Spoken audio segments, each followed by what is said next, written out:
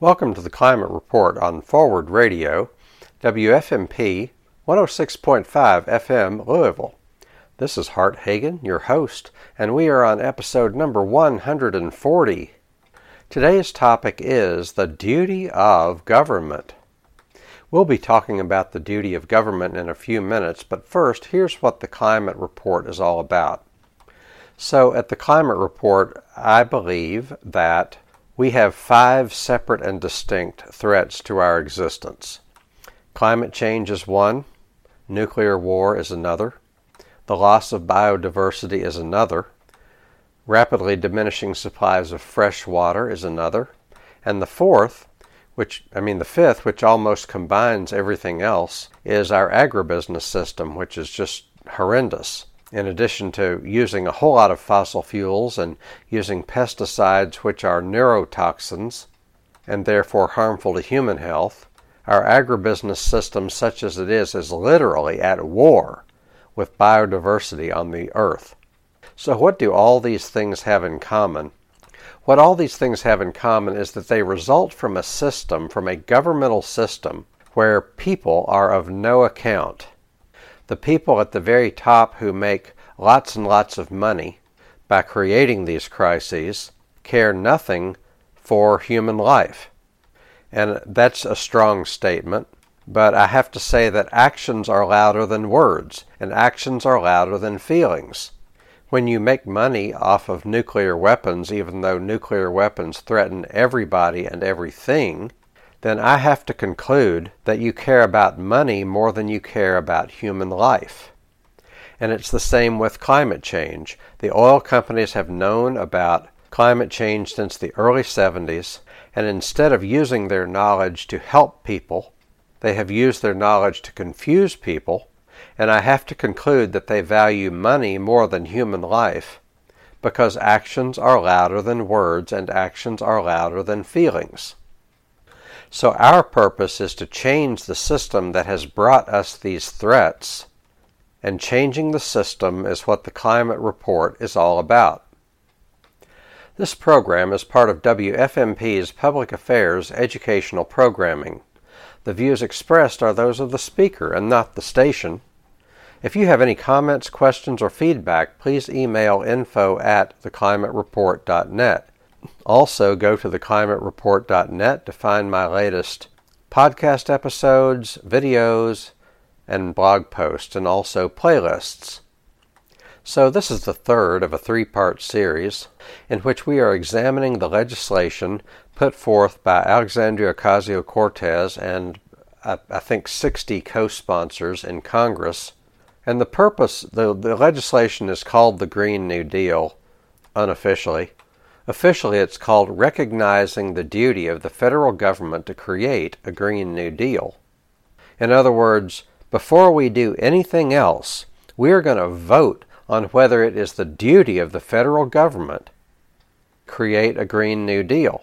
And some people are lining up on what is clearly the right side of this question, and some people, including our own Mitch McConnell, are lining up on what is clearly the wrong side of this question. Mitch McConnell took what you might call a preemptory vote. He said, we're not going to let this go any further before we take a vote that says it is not the duty of the federal government to create a Green New Deal. In so doing, in my humble opinion, our Senator Mitch McConnell is on the wrong side of science, the wrong side of history, and has shown that he has no demonstrated or demonstrable concern for the fate of the vast majority of his constituents. If he has such a concern, he has not demonstrated it. In fact, he is demonstrating a willingness to put all of his constituents in grave danger. Thus, he is complicit in what Noam Chomsky calls a failed state. But wait a minute, a failed state is not the United States. This is the United States of America. But look, we label other countries as failed states if the government is not fulfilling some of its basic functions and thereby putting its own people and others in danger.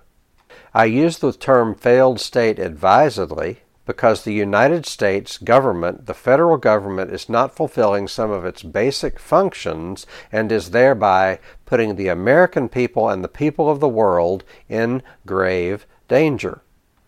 Now I'm going to start reading from the legislation which, irrespective of its role in the procedural aspects of our government, it's a good educational tool. The fact that this legislation is currently not pending because it has been voted down does not eliminate the fact that it is a good educational tool, is a good tool for policy education, and is a good summary of the relevant facts and issues that it addresses. So, for example, it says climate change constitutes a direct threat to the national security of the United States. Number one, by impacting the economic, environmental, and social stability of countries and communities around the world. And two, by acting as a threat multiplier. So let me illustrate what's meant by a threat multiplier. So a threat multiplier is something that, multiplies other threats. For example, if climate change causes drought, and drought causes people to have to leave their homes and migrate to other countries, and if that migration causes social unrest, and if the social unrest causes wars, and if the wars further exacerbate climate change, then what we've just described is a feedback loop, because climate change then comes all the way back around, full circle, and causes more drought. So drought is just a word until you consider that drought means you don't have enough water to live on. People in this world experience kidney failure because they don't have enough water to live on. And if you have kidney failure and you don't have dialysis, then your life can be numbered in weeks.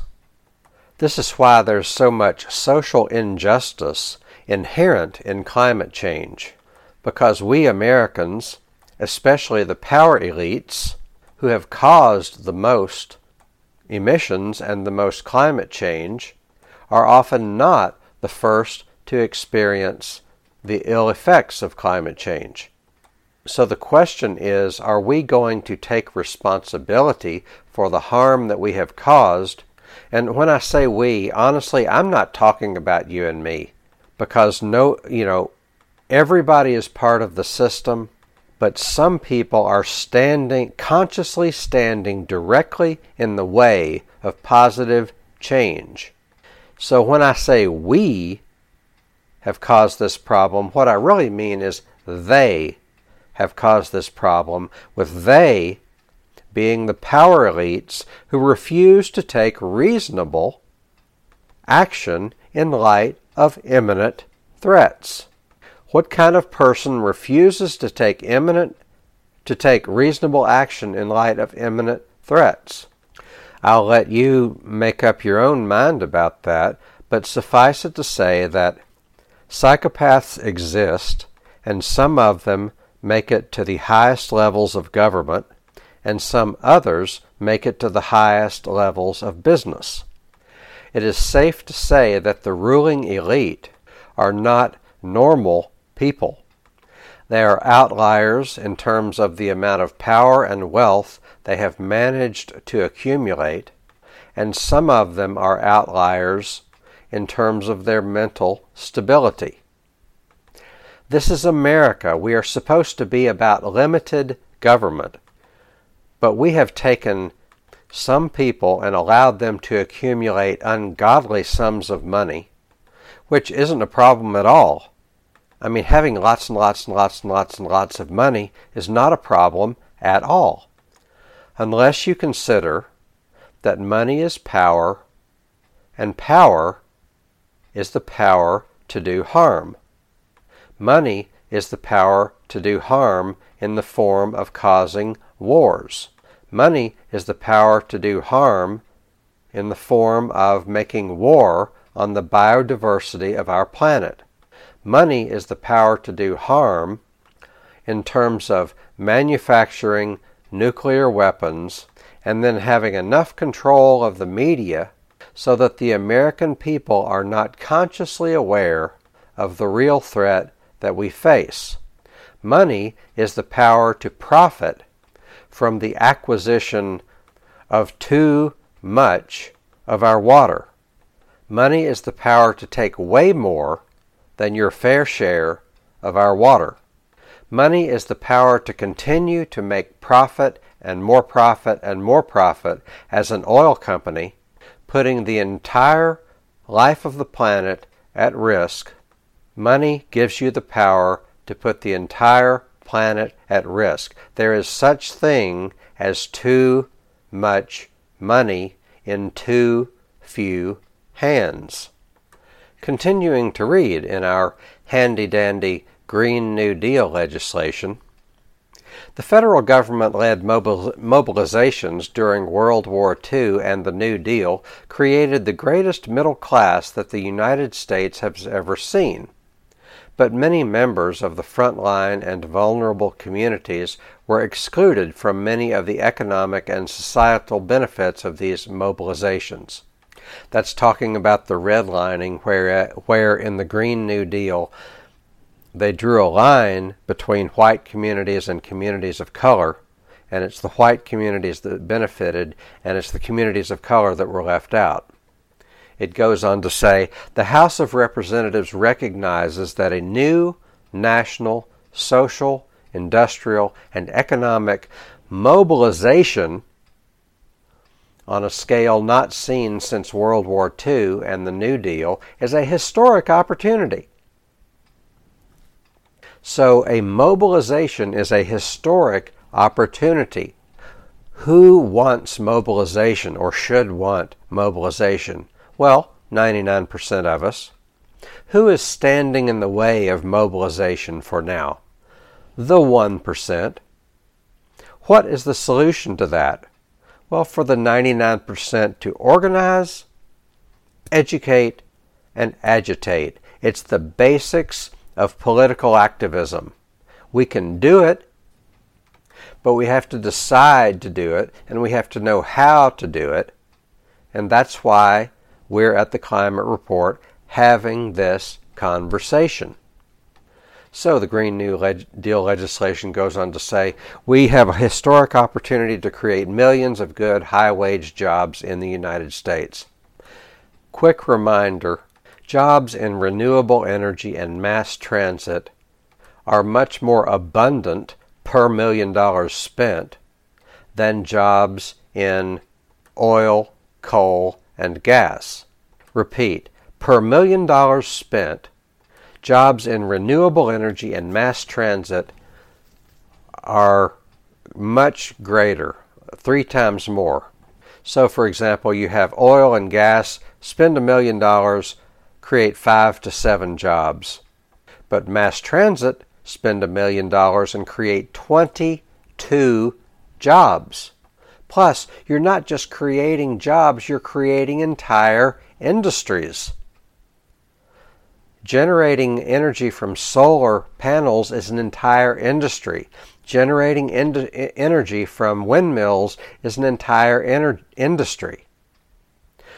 Creating a state-of-the-art electric grid that we need for properly managing solar power and wind power is an entire industry. Lots and lots of technicians are needed. Lots and lots of engineers are needed. Lots and lots of urban planners are needed. New industries create more jobs. New technologies create more jobs. New industries with new technologies can make the United States a world leader in these industries.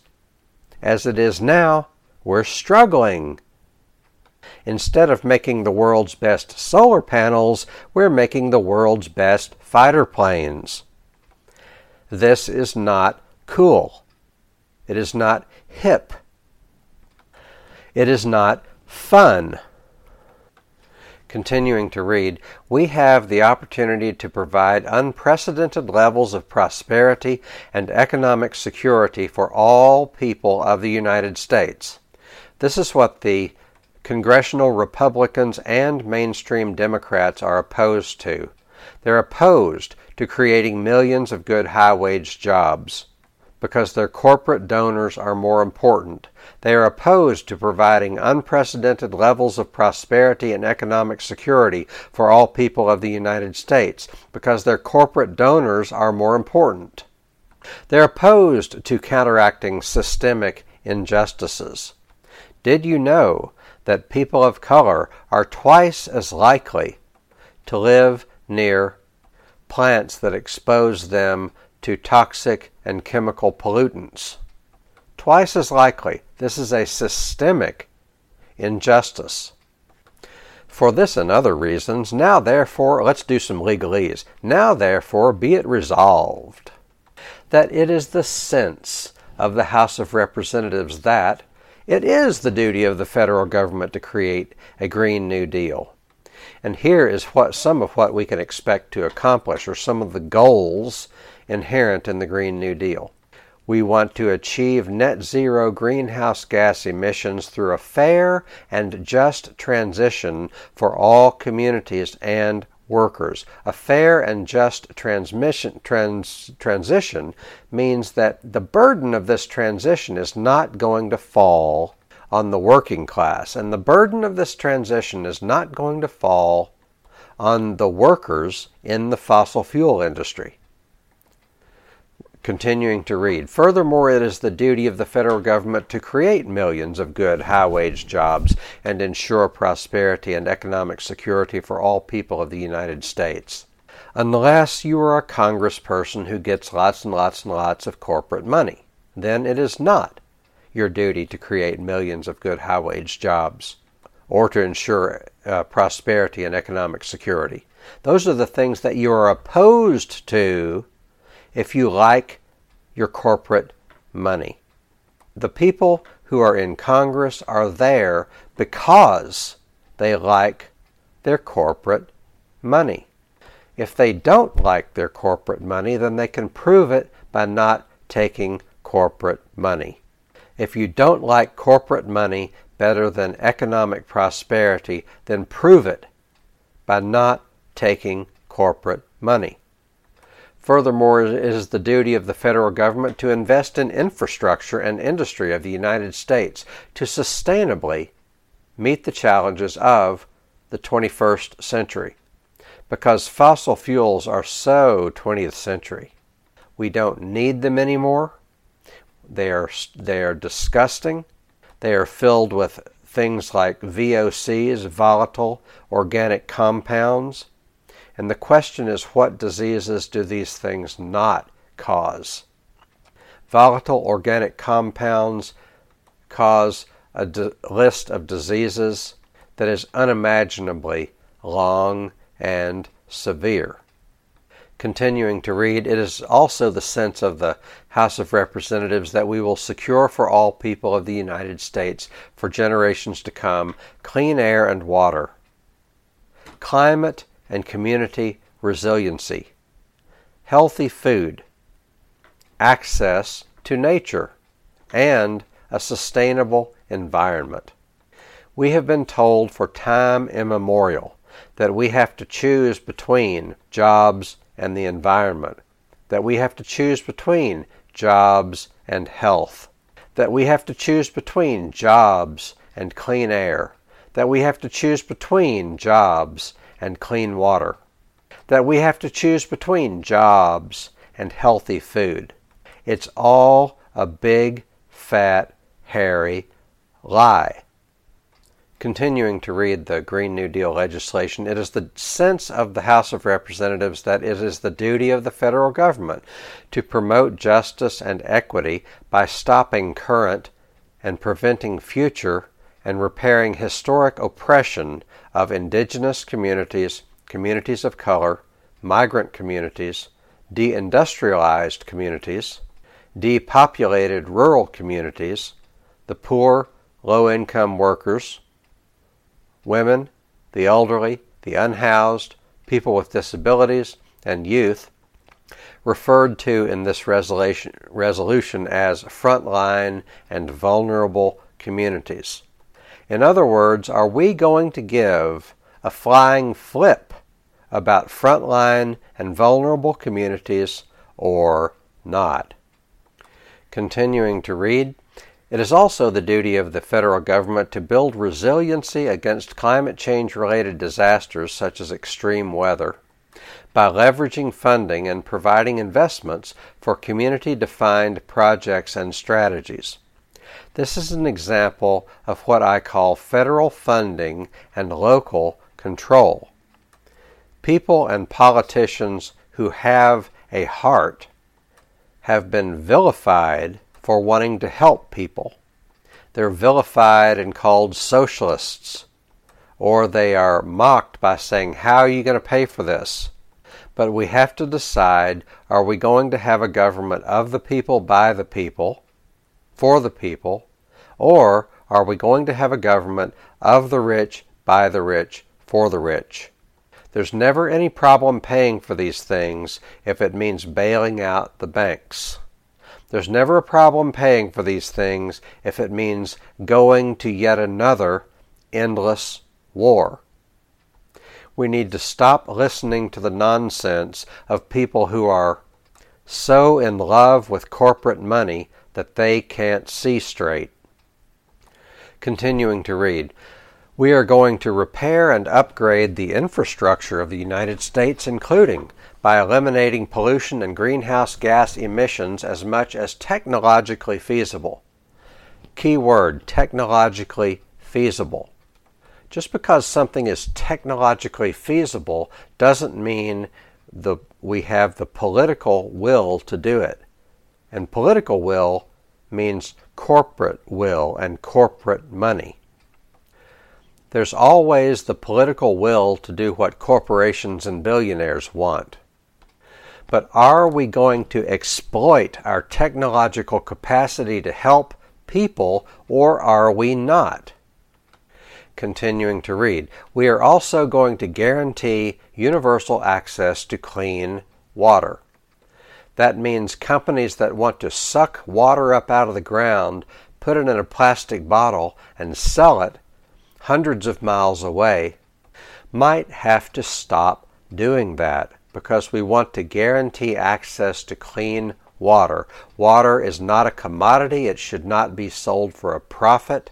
It is a right, not a commodity. We're going to reduce the risk posed by flooding and other climate impacts. Lots and lots of ways to control flooding, including by planting lots and lots of trees. We could be controlling floods and providing habitat for wildlife and sucking lots and lots of carbon out of the atmosphere if we would plant trees, because when trees grow, they absorb carbon. When trees grow, the energy from the sun makes the trees grow, and when the tree grows, carbon is being sucked into that tree. And the same is true with a type of agriculture called agroforestry, where you make heavy use of trees, where you practice a type of agriculture where trees are integrated into the process. And when you do that, and when you don't till up the soil every year and dump tons of poisonous fertilizer on it, then the ground becomes a carbon sink. The ground absorbs the carbon through the plants. Plants absorb the carbon and then put it into the ground. If you've ever seen black soil, that's really good soil. And the reason it's black is because it has carbon in it. We could be using trees to absorb carbon and store it in the soil. But that kind of thing, we can do some of that locally, and we should. But we need to do it on the level of a national mobilization. The biggest national mobilization ever was when the Japanese bombed Pearl Harbor and we got into World War II. We need to act as if climate change is a greater threat than the Japanese bombing Pearl Harbor, because it is an infinitely greater threat. In this country, we need to deal with real threats, not fake threats.